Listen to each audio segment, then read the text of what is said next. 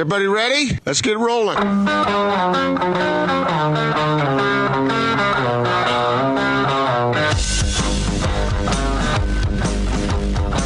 This is The Big Show on 97.5 1280 The Zone and The Zone Sports Network. Welcome back in. It is The Big Show here on 97.5 1280 The Zone. David James sitting in for the vacationing Jake Scott. What are you shuffling around over there, DJ? The Reeds. I didn't know if I was supposed to, if this segment was sponsored or not. Turns out it is. All right. Guess who it's good. sponsored by?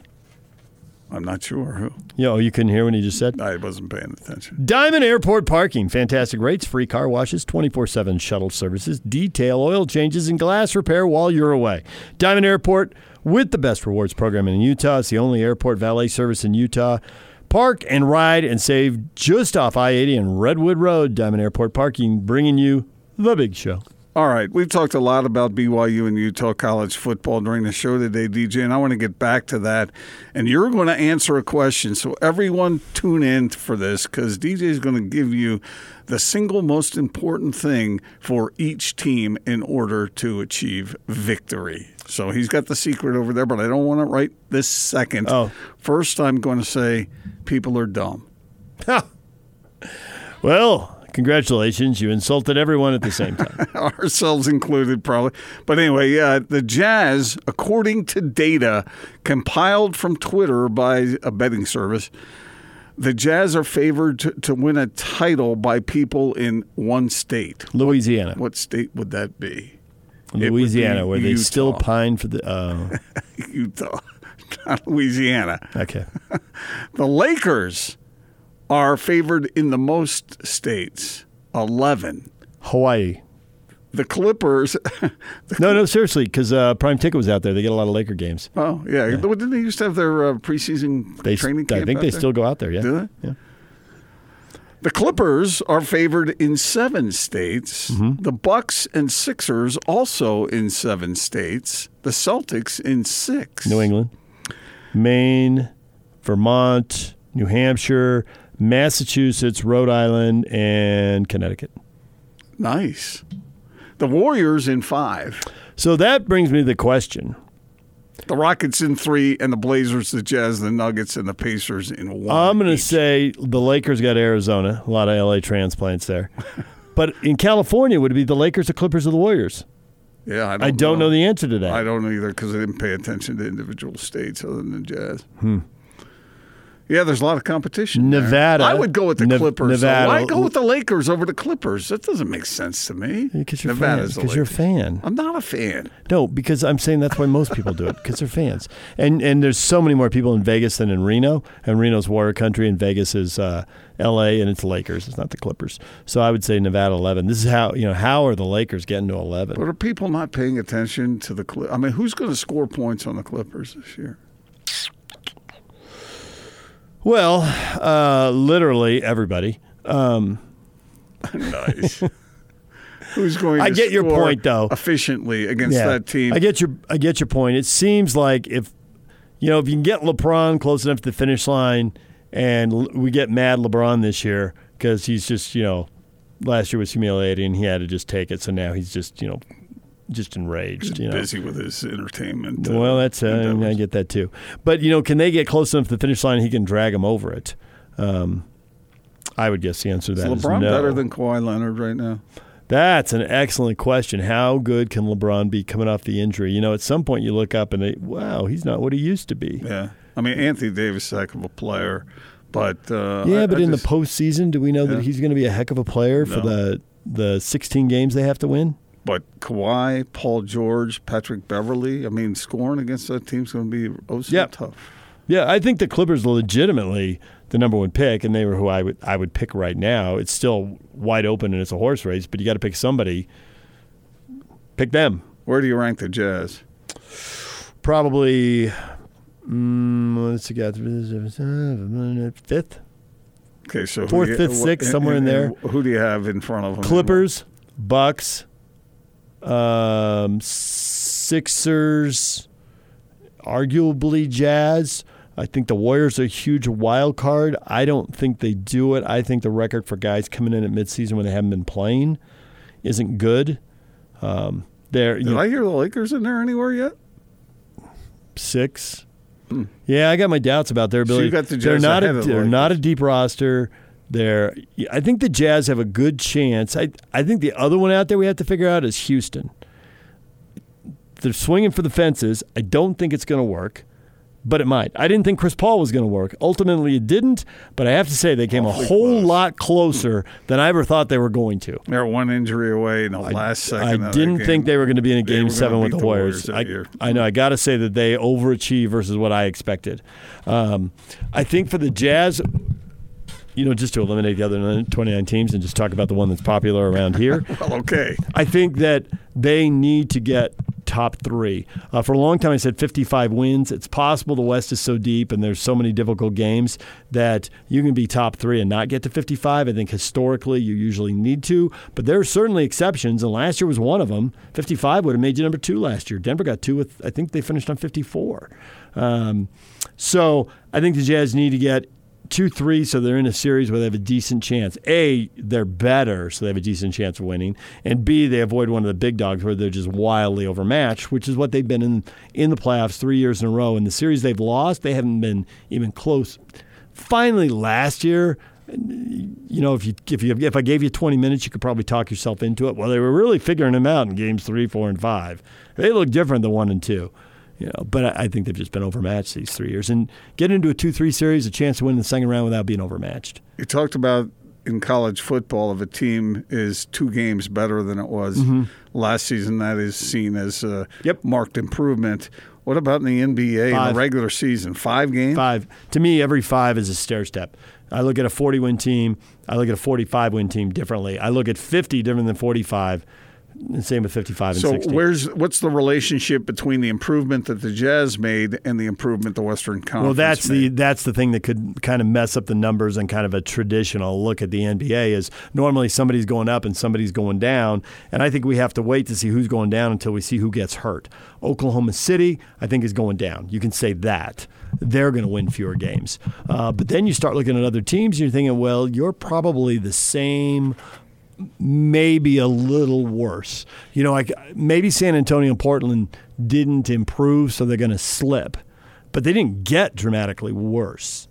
I know some people don't like, after the 2 guards, they don't like the rest of Portland's perimeter players. Yeah. They didn't really help themselves with their wing guys. There's been a lot of that written and said. We'll have to see how that shakes out.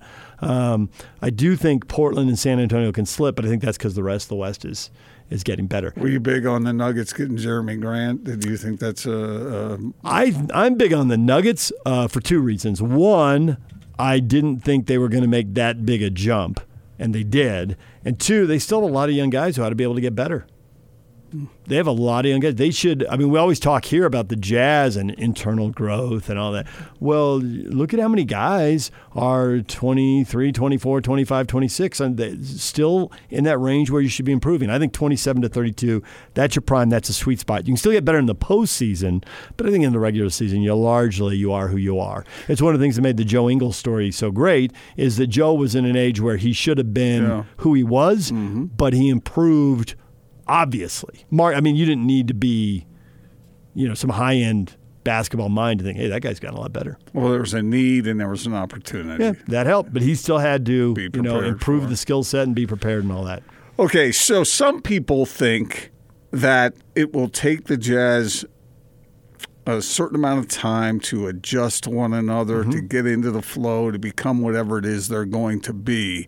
Yep. Do you agree with that, or the other side of the argument is that you have veterans coming in who Mike Conley is a smart, heady, unselfish player that he'll be able to assimilate and bring the team together quickly. Where are you on that one? I am of that. I think that's true, but I think the real optimism for the Jazz isn't this year. It should be the year after. And that's a little dicey in the NBA because things change so fast with guys getting traded and guys getting signed. There shouldn't be a lot of free agency. There aren't a lot of teams with cap room, and there aren't a lot of big names that'll be on the market. So after a wild summer this summer, next summer should be quiet, and then in 2 years it'll be crazy. And the Jazz will be right in the middle of that. They'll have a lot of money, and they'll have a lot of guys available unless they sign extensions between now and then. But as it sits right now, they're like everybody else. They're going to have oodles of money, win a ton of players. I think that the second year is bigger than the first year. Yes, you are bringing some veteran guys, but still, I think you get better the more you play together. You just read situations instantly. And I also think that it's one thing to get better in the regular season. Getting better in the playoffs is another thing. And Donovan Mitchell's still in the point of his career, and nobody wants to say anything bad about Donovan. He is the golden child, and everyone's just holding their breath for him to be as awesome as possible. But you know the history of the NBA. Are you better in the playoffs your third year in the NBA or your fourth year? Whatever he learns this year in the playoffs, he should build on and improve the next year. You could argue that he's been counted on so much in such a key role that he would be in advance of that in the third year. I agree. But he's never played in a conference final. He's never played in an NBA final. Stockton and Malone. Turn. Look at the statues. Genuflect. Stockton and Malone. You can't even see them. The trees are in the way. They are. The first two times they were in the conference final. The first time it was a good competitive series. Game 5 was in overtime, and it was 2-2. The second time they got worked. The third time they got beat in the 7th game. And then the fourth time at 2-2, they took the series by the throat and won it on the road with a fourth quarter rally. They couldn't do it the first 3 times they were in. They couldn't do it the first time, 2 times they were with Hornacek. Yeah, but it's repetition's it's a great it's teacher. Now, DJ, you cannot apply the what was fifth time going they on were in, 20 years ago they to what's happening swept now. the team, but I think that remains the same. Everything is quicker. Yes, but repetition's still a great teacher. Everything is quicker. I agree with that. The timeline is getting sped up. When you have 10 guys-ish, I don't know exactly how many the Jazz have, but lots of teams are where you have somebody, an assistant coach has 1 or 2 people to work on player development with. They are speeding that up. I get that. Yes, I totally agree. But repetition's still a great teacher. What about the idea, though, DJ, that this coming year, there are other teams that are adjusting as well? And so that's true. Everybody's on the fly a little bit, and everybody will be more settled the second year. I think there's a lot to that. Now, one thing you'd have to look at as you go through the rosters is who has key players that could be slipping. You know, the Nuggets are largely a young team that should be improving, but over here, Millsap's at a point where he should be slipping. Mm-hmm. You know, and so go across these other rosters. You know, how many veterans are the Lakers going to bring in, and how much of those guys are going to slip? How much is LeBron himself going to slip? Yeah, you know, so a lot of mileage on those. You have to look at that as well. And then the other thing is that somebody this year is going to get crushed by injuries. And that team could be better the next year and be the team. And also somebody who's good this year will get crushed in 2 years. Every year there's a team or two that's crushed by injuries. The Lakers scare the living daylights out of me. The Lakers were in 4th place on Christmas Day. Now maybe you don't think they were going to sustain it and it was fool's gold. I get that. But the fact is they were not only in the playoffs but on the path for home court in the first round, and they fell all the way out to the point that the last month there wasn't much drama. We all knew they were out. So do you think within the first 10 games, is that too early to expect the Jazz to have a sort of achieve this repetition of which you're talking about, to be running more smoothly? Or do you think that it's just going to take all season long and then the playoffs are a whole different beast? That's an awesome question, which is just a guess, I think, is that Quinn runs a pretty complicated system. Now veterans pick it up sooner than kids, right? And Mike Conley's a point guard, and everybody who talks about him, man, he's just great teammate, right. Highest basketball IQ, you know, off the charts and all that. But Quinn's going to tinker, and he's going to tinker with the bench. I think he's going to tinker with – we know the 5 guys who will finish games, who are going to play that last stretch. That's one thing he'll tinker with. Will they play the last 4 minutes together, the last 6, the last 8? Who's going to start on the bench? Who's going to start in? Is he going to start the 5 guys who are going to finish? Or is Joe going to come off the bench and a bench guy starts? And will it be the 6th or 7th guy, or will they use the 9th or 10th guy and buy some minutes? Jeff Green said he had this conversation with Quinn before he signed, and he asked him directly, is it going to be the same or is it going to change? And he said it's going to change. And so that talks to the point that you were making about how things will be different, and everyone will have to adjust, not just the guys who are new this year. the history of Quinn is the second half record for the Jazz. Literally every year is better than the first half record. Well, that's one year was by because of the schedule. One game. Sometimes it is scheduled. One time it was by one game. One time it was by 17. But I also think watching them play, just to the eyeball test, I think there's usually three distinct. They start slow, the middle's better, and they really finish fast. And partly you want that because you want to be peaking at the playoffs. I mean, if I told you, hey, they were great early, but man, they were 4-11 going into the playoffs. Well, nobody wants that. So, well, for them to win 55 games, they can't start slow. And that's the thing. There are degrees of starting slow. If the first third of the season is still their worst portion of the season, okay, but in that third, those 27 games, did they win 10 or did they win 17? If you start 17-10 and then you improve in the next two, great. But you can dig a hole. You're right. How difficult? I mean, here's the thing. I think about these things sometimes, and I wonder how it's all going to come together. Mike Conley having the wealth of experience he's had from the past. How long before he understands where Donovan likes to get the ball, or where Joe likes to get the ball, or how the infamous high pass into Rudy? I assume he's studying film right now to figure some of these things out. Right, and I think they get a lot of that, but a lot of it also depends on how the defense plays you. So there's not only, how are the Jazz going to bring this along and come together, but how long before opponents who are scouting 3 or 4 teams a week get a good read on the Jazz and say, okay, they figured that out, we're taking that away now. I mean, when Donovan drives in the playoffs, there were often 2 or 3 rockets in the paint. And why was that? Because Jazz couldn't shoot from the perimeter. Right. But when you shoot from the perimeter, are they still going to take the layups and dunks away? Because now they're conceding a wide-open 3 to Bogdanovich or to Ingles. Or are they going to say 3's more than 2, we'll just have our big man and whoever's guarding Donovan try to take that away. We're staying home on all 3 shooters.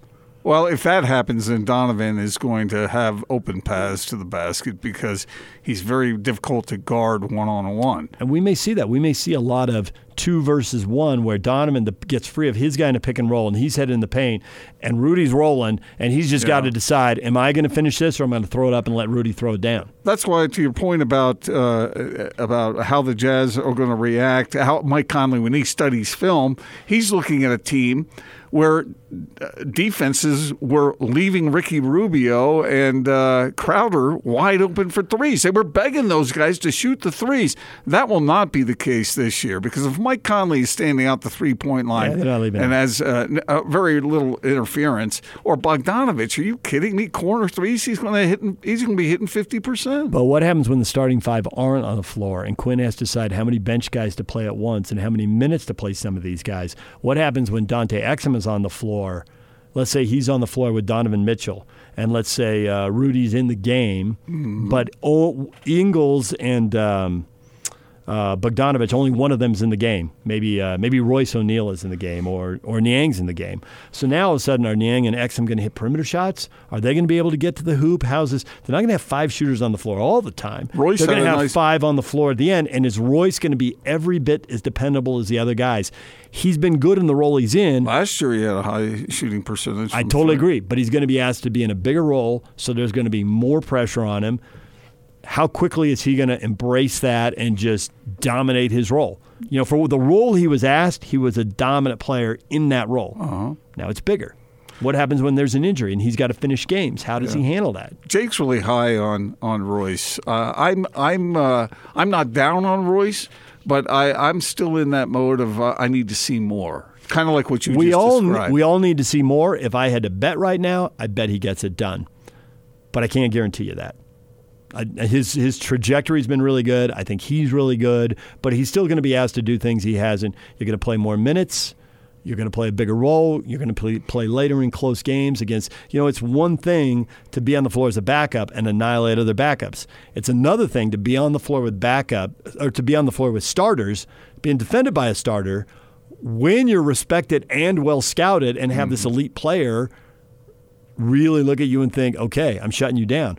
But maybe the coach doesn't believe that. Maybe he's the guy left open, and then, okay, let's see if you can hit a big shot at the end of the game. Joe Ingles is the rare exception, like you were talking about, that he did step into that role, although last year in the playoffs he struggled against the the Rockets with what they were doing with him and forcing him to go in a direction he was uncomfortable with. I just think it's going to be more difficult for defenses against the Jazz to control them the way they have. I think it's a freaking miracle what Quinn has done with that team with the offensive or the lack thereof talent at that end of the floor. And he's going to have more, and that's a positive, but he's also going to have more expectations and going to expect a higher level of results. So that's going to be offset.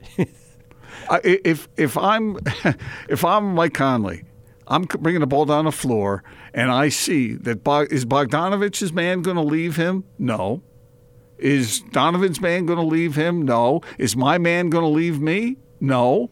And so I'm going to maybe execute a few passes, a pass to a pass that leads to Donovan Mitchell, that leads to him driving to the basket for two.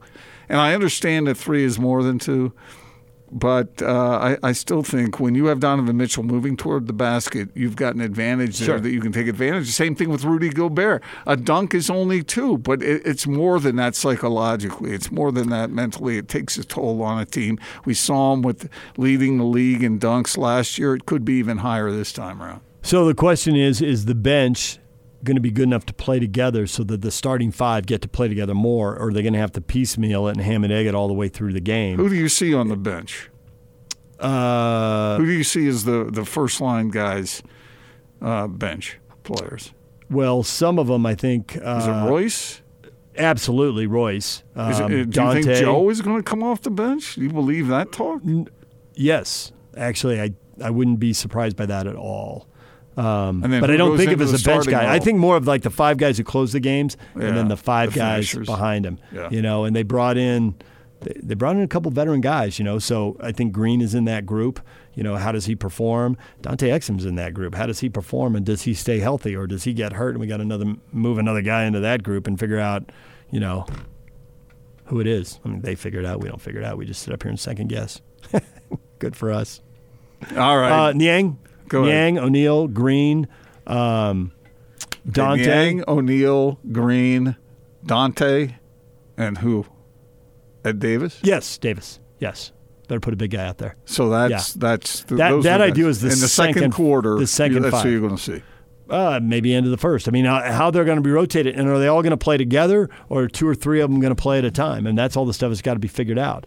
And there is an answer. And there's a wrong answer, and there's a right answer, and there's a better answer. And you got to figure it out and get to your best answer in time for the playoffs. What are the best groups? Good, who really better, complement? best. There you have it. Yeah, who really complement? Well, there's also wrong. I mean, let's be honest. There's wrong. Now, if you have 10 players who are good enough, even when you have a couple injuries, you still have 8 good players, so there's still an answer that ought to work. But when we talk about wrong, we're talking about against the best teams at the highest level.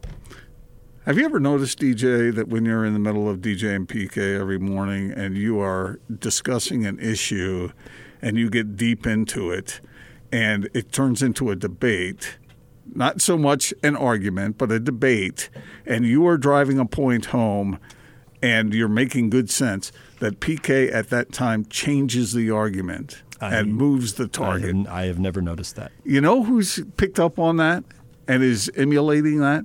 Who? Jake Scott. Loser. Stealing PK shtick. Get your own stick. Had to be careful when I said that. Love them both. Join Scotty and Hans Thursday, August 22nd from noon to 3 at My Hearing Center in Sandy, 8941 South, 700 East, Suite 204. Okay, in interest of full disclosure, I might have done it a time or two myself. One time, and this is a long time ago, we were in the conference room.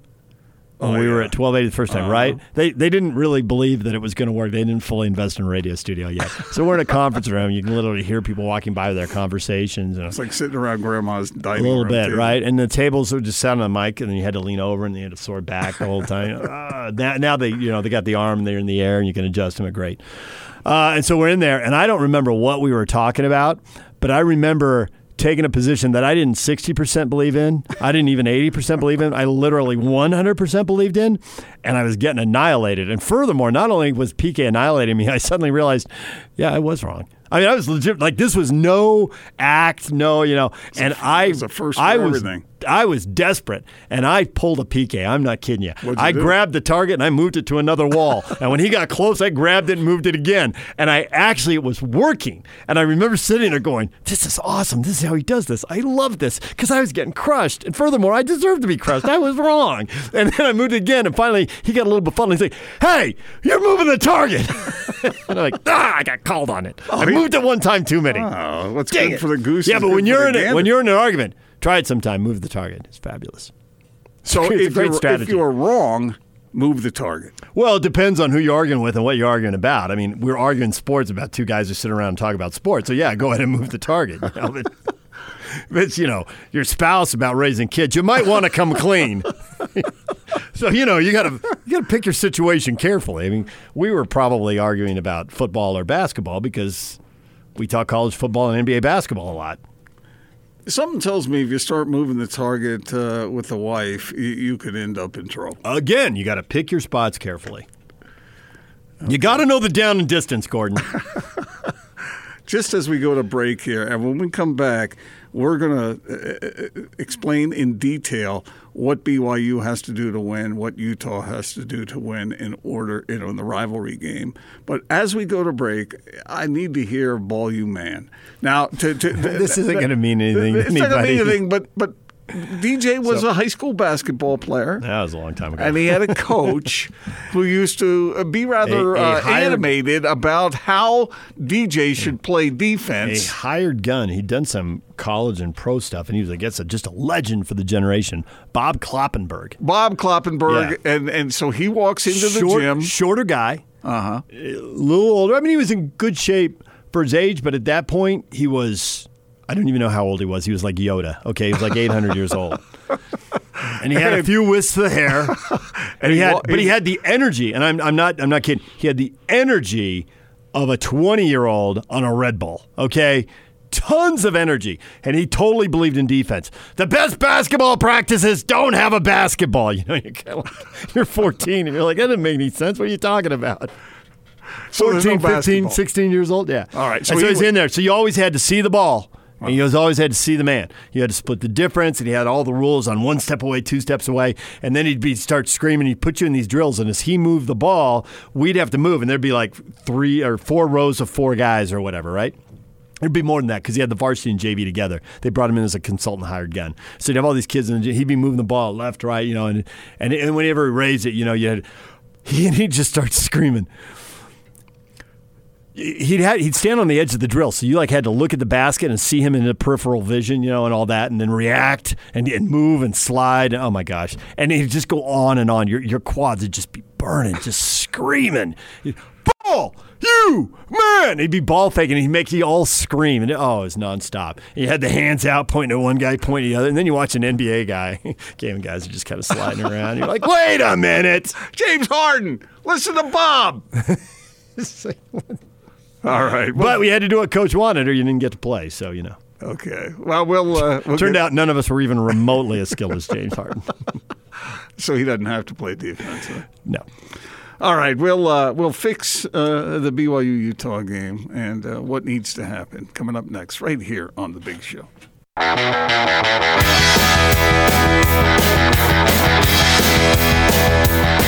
Austin, DJ, I am a huge fan. Gordon. Anyway, just wanted to call in and say that I think BYU has a real chance of beating Utah as long as they're doing what's right on and off the field. Well, if it depends on living right off the field, then something must be horribly wrong in Provo these days. They've lost 8 straight. BJ? But yesterday, Gordon, you said it was a godless game, so... I kind of did, didn't I? No, not kind of. That's what you said. Yesterday got kind of weird there for a while, didn't it? Because we were trying to decide, DJ, Scotty and I were, and Austin as well, which side of the rivalry Moses would have been on. You're on your own there. Okay. I can think of a lot of things to say, and none of them are appropriate. It's really better if I'm quiet now. Didn't somebody say that Moses would be a running back because he was used to carrying the rock? I didn't see that, but that sounds like you went home and wrote that and then came back with it today. Anyway, okay, let's get a little bit serious here. We're guessing at this point. But, DJ, the big game's only 9 days away now. If I were to ask you, what does Utah have to do to win the game, you would say what? Win the turnover battle. Because the only way Utah is going to lose this game is if they turn the ball over? It's not the only way, but it's the most likely way. I just think turnovers have been a great predictor of whether Utah wins and loses in the Kyle Whittingham era.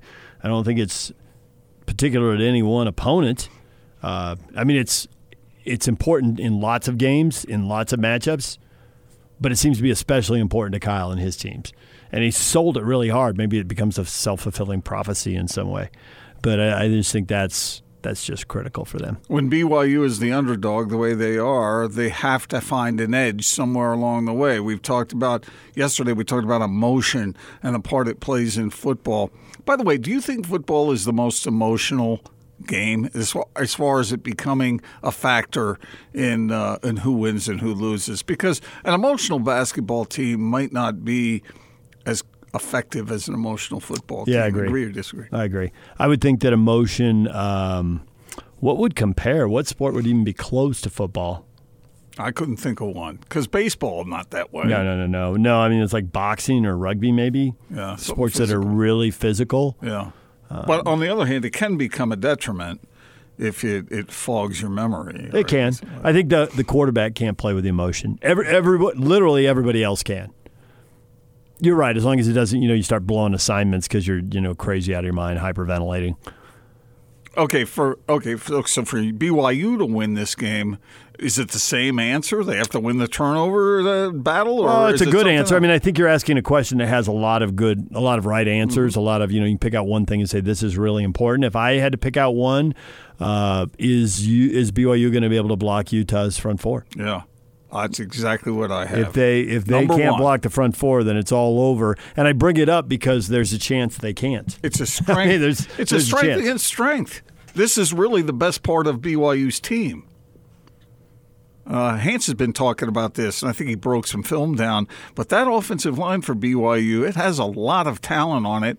Some people have projected that 3 of those guys could play in the NFL. Obviously, the defensive front for the Utes, 3 of those guys are heading to the NFL, if not more. So this is where push comes to shove. I was actually listening today, and it was probably 12:30, give or take a little bit.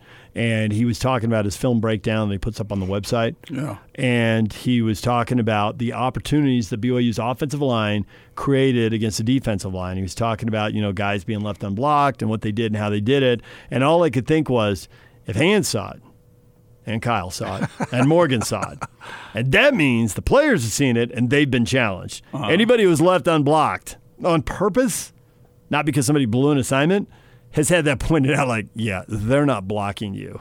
In case you didn't notice. They're not blocking you. So it's interesting that, and you see this more, and obviously BYU's not playing conference games, but you see this in conference games and the Utes in the Pac-12, but it's weird that they're playing BYU at the end of the season and at the start. And I'm going up tomorrow to talk to Utes. I've already done the interviews with the Cougars for Talking Sports on Sunday, with both teams talking about the rivalry, talking about how unique it is to play in the opener and all that. And, does it matter that it's the opener? And everyone had these different takes on why it really mattered, but they were all different. But a couple of the BYU players brought up, well, it matters because the last game is so fresh. It's one of the last 2 games that we played. Mm-hmm. Of course, it's in our mind. Of course, we can remember it. It's not buried by, hundreds of plays that have come since then.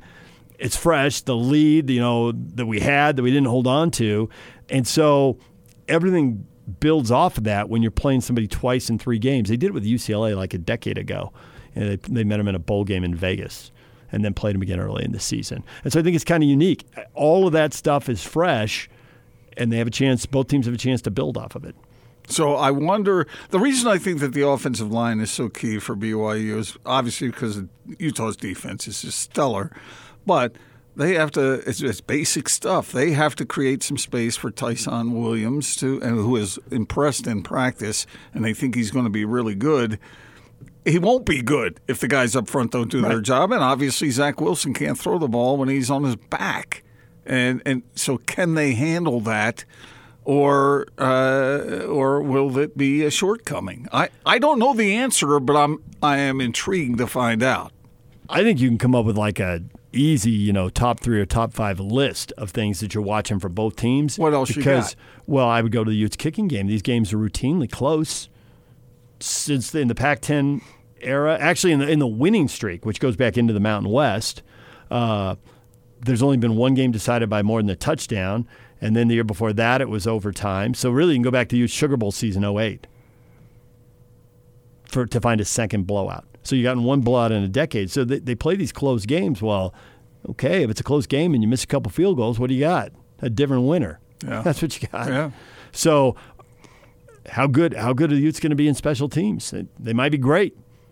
They picked the wrong guy last time, and after one kick they switched, and then they had the right guy.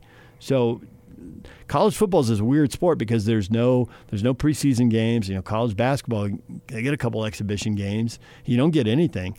You go right into your first game, and coaches like to say, oh, you go right into the deep end of the pool. Yeah, well, in this case, you're going into a rivalry game. You're really going in the deep end of the pool. And now you've struck something that I feel passionate about, and the fact is that the NFL has all these dumb preseason games. Absolutely ridiculous. And yet the college guys, where every game is so very important, they're expected to perform right from jump. Preseason games ought to be outlawed. Dumb preseason games might be what you call them. I believe there are 32 owners who call them lucrative preseason games. Hence, they will not be outlawed. Because perhaps they will be negotiated away. You have to pay the price for that if you want your season. Here's what you have to do if you're going to be a billionaire. It's a list of things, but one of them is not walk away from easy money. Okay.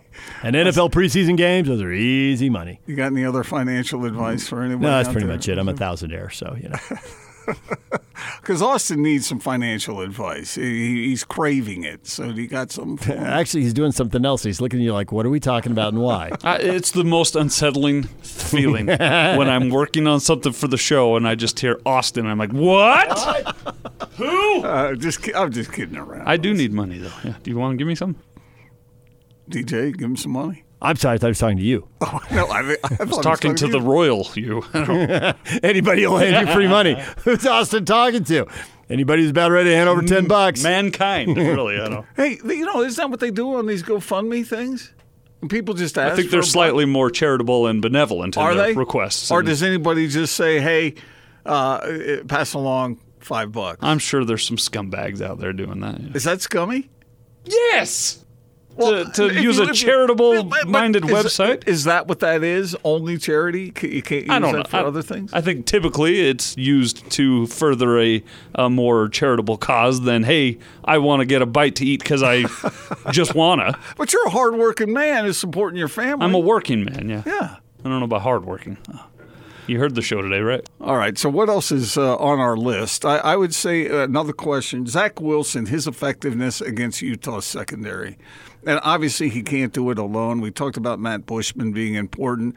But will those wideouts down at BYU, did you talk to any of those guys, any of the so-called playmakers, DJ, who are really being dependent on to step up this time around? Yes, I have talked to some of them. They're pretty confident, but I mean, you're supposed to be confident now. Who's the guy? Hefo? Is that their deep threat? Is that who? Can they count on him? Micah Simon, Gunnar Romney. Is Gunnar Romney gonna, have a big year? He's gonna have a big game in the rivalry game and then have a big year. Sophomore, figuring it out, 6'3", played for a really good high school football team, but had a really good quarterback and wide receiver opposite, so maybe it made the game easy for him.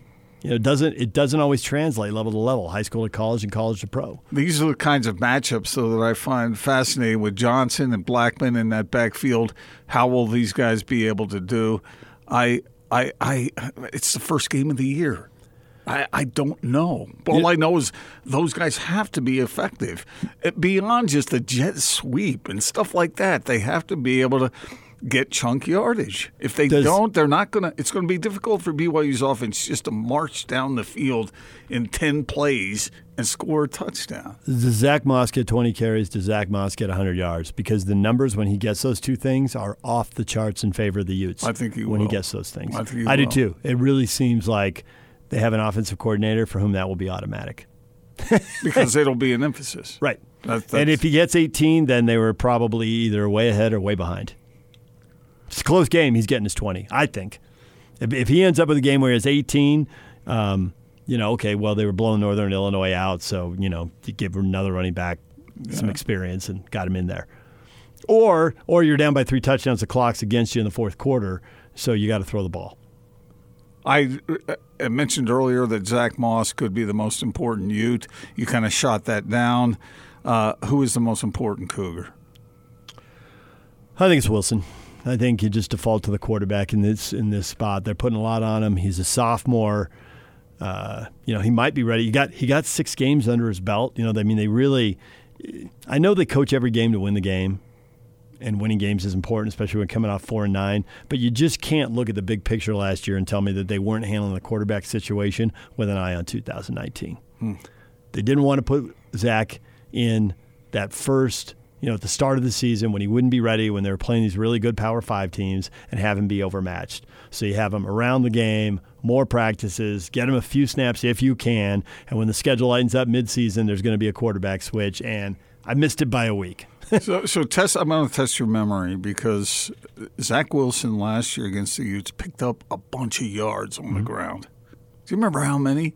Ballpark? No, I'd have to look it up. Remember how effective he was? Zach Wilson? Yeah. 76. Against the Utes? Last season, yeah. Do you expect him to be able to even approach that number? Or will the Cougars even ask him to do that? Some of those were on broken plays or scrambles or whatever. I wonder how that's going to go. Well, A-Rod, having Sorry, talked 73. 73. Okay. Having talked to A-Rod about that, he's going to run, but pick the spots. He's not a battering ram. Mm-hmm. He's not as big as Taysom Hill. He can't carry it and just, he just can't do it. But he is going to run, partly because all quarterbacks do because you have to scramble. And if there's a little design thing in every now and then, depending on the situation, absolutely. But I think he'll run, but he won't be used like a battering ram. But the other thing is, as everything slows down, as you realize stuff, there are great times for quarterbacks to run. I would never want to put, you can't run. You catch that other team in man defense, and the defensive back's heads are turned. If you make one guy, you get out of the pocket, you make one guy miss, big chunks of yardage, 10, 20, 30 yards, it's go time. I think the same thing when Utah has the ball. When pick your Tyler spots. Huntley, right. He's going to be in a situation, and BYU has struggled against these kind of mobile quarterbacks at times as long as the guy can hurt them through the air as well. That's going to be interesting to see how BYU handles his ability to do that because you have to be aware of it. Yeah. And BYU has struggled at times putting pressure on the quarterback and containing the quarterback. And last year they had Taki and they had Corbin Kafusi. They don't have those guys anymore.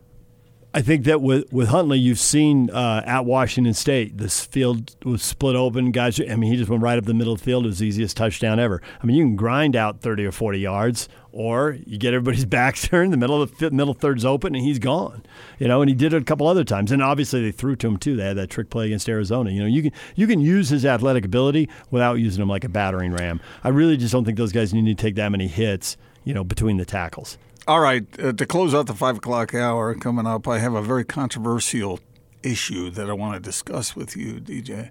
Austin, does that worry you? Because it worries me a little bit based on how the last 2 hours and 51 minutes has gone. It should. Okay, all right. How many times did you dump me today? 17. We're actually out of delay for the rest of the month. That's not how it works. I want to find out from DJ also what his least favorite drop of him is. I thought that's what this was that you were teasing. Well, we'll do that as well. We're running out of time here, but we'll get to it next. This is Tony Parks and Austin Horton. You're a cat guy, and I thought immediately of you. My wife and I were out in the driveway. Across the street, a cat fight breaks out. Just The cat that was running away was not fast enough. And the cat chasing it was really good at fighting. I'm sitting there going, okay, do I go in and intervene? Do I get in between these cats? And they chase under a truck in a driveway, and one of the cats emerges and the other one never emerged. Could I and should I have done something? You are absolutely responsible for this. It's a life and death situation here. You sat there and watched this whole thing. Now, I can't confirm if there was a death or not. I only saw one cat leave. We know what that means. Tony Parks and Austin Horton. Weekdays from 10 to noon on 97.5 1280 The Zone and the Zone Sports Network. The best coverage of the Utah Jazz and the NBA is right here on The Big Show. Kick it. On 97.5 1280 The Zone and the Zone Sports Network.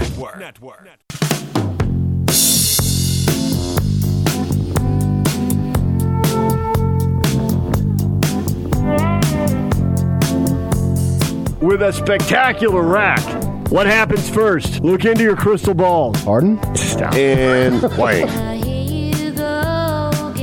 And you kind of created a Gordon moment right there. So you judged Gordon pretty harshly, and then you just put those together in the order you put them. That was your voice, sir. Yes, but you just took 3 clips from 3 different years and put them together in a certain order. I'm like the bailiff. I just bring the evidence to the judge. Well, David James, good enough to sit in with us today. So I get that.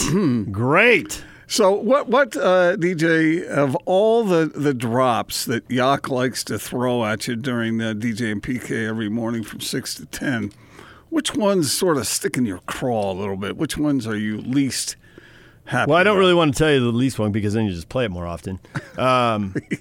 He's on to us. But the one that legitimately cracked me up in the moment it happened that we laughed hard about was the one you played the NASCAR when I tried to say spectacular wreck. And With a missed it by spectacular rack. It's one vowel. It's one vowel, and look at all the trouble it causes. Monday morning, The enthusiasm. That's a separate story. I'll tell you about Who that. were you looking at when you said that? I was looking at the piece of paper with the script on it. PK was off. Pace Mannion was in that morning. And I said it and thought, uh-oh. And I looked up, and Pace was on delay because he was tired too. He's on delay as he processed. Whoa. Well, he meant, but he said, whoa. And he looks up with a slightly terrified face. He's looking at my face, and then he just started laughing. It was funny. And then we laughed for about half an hour. How about the Debbie one? That was kind of embarrassing. You don't really sound like a Debbie. Well, I've been one for a long time. All right. If she handles it great, but it still makes fun of her, so that's not so good. PK loves that one. You meant she sounded like a Rebecca more than a Debbie, yeah. No, I think it was Doug or something. I don't know. So it was that because that's how it happened. In those days, they'd had a computer screen, and our producer at the time would routinely type the wrong name on the wrong line, and so I assumed he'd gotten it wrong and thought, oh man. So he'd gotten it right that day, and there'd been other days where it'd be, hey Tom, and it was Jill or whatever. It was brutal. Well, So at least nobody has put together all your sort of funny moments and made an entire show out of it. That's a positive. Yeah, I don't know anyone that would do something like that. Who would do that, Austin? I don't know, maybe a I did producer enjoy- who says he's fat every day. I did enjoy. Wow, I did enjoy the Jake from the Pac-12, the shorter one. The longer one, I thought it lost some of the impact. The shorter one, it was just peppy. Why don't we? Which is hard to do to be on the radio that long. I've done it a couple times. There were times where PK and I did our show, and then we filled in and did the Jim Rome show. And at the end of it, I was just exhausted. So to stay on the air down there, Pac told me today for all those hours, and it's still all that pep, it's harder than you think. You're like, oh, it's radio. You're just sitting there. Yeah, I get that. But you lose your edge at some point. You just can't talk for 8 hours. Why don't we close out the hour by playing the shorter version of Jake's in his peppy hi, how are yous? Hi, Cameron. Hi, how you doing? We're great, man. How are you? What's up, Zach? Hi, Troy. How are you? What's up, Nick? How are you? Miles, what's up, man? How are you? What's up, man? How are you? Coach, good afternoon. How you doing? What's up, Liam? How are you? Thanks for a few minutes. How are you? Chris, first of all, thanks for a few minutes. How you doing, man? What's up, KJ? How are you this fine day? Hi, Coach. What's going on, Justin? What's up, man? How are you? How are things? What's up, JJ? What's going on, Jamar? How are you? I say, what's up, man? How are you? Thanks for a few minutes. How you doing? How you doing, Nino? Thanks for joining us. Coach, it's great to see you. How are you? Coach, good afternoon. How you doing? How are you, man? Casey, thanks for a few minutes. How are you? Bradley, what's up, man? How are you? Herm Edwards with us on the Zone Sports Network. Coach, it's great to see you. How you doing? Good afternoon. How you doing? I'm doing fantastic. How are you? We've got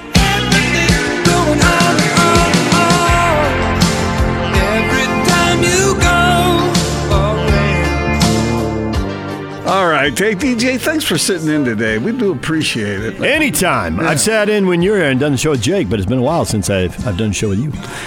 Yeah. You got PK later this week, too. Yeah, I do a couple times, I think, and Bowler is going to be Bowler on Thursday. Or Friday, I think. Friday? Yeah. Oh, okay. So we talked about BYU, Utah at length. We talked about the Jazz. We talked about some crazy. We talked about your old coach, Bob Kloppenberg. There he is. We covered a lot of territory. We talked about moving targets. We almost got fired a few times. Yeah, Gordon did 3 inappropriate things during this show. I mean, 3 in the first hour. Hold on now. When you say that, it sounds like I said something dirty or something, and I didn't. Well, yes. Warmer? No. Warmer? No. Dirty's relative, but the FCC believes that would be the case. Can I say the words happy ending on the air? No. Dump them again. And those never made the air that time either. Good work. Bravo. See how quick I was with that beep beep? All right. I'm the best. Well, I didn't know that was bad. That's not true. I'm your Huckleberry. You knew that was less than ideal. Well, it may not have been ideal, but it's not like it was some sort of filthy talk. Well, that's a matter of opinion.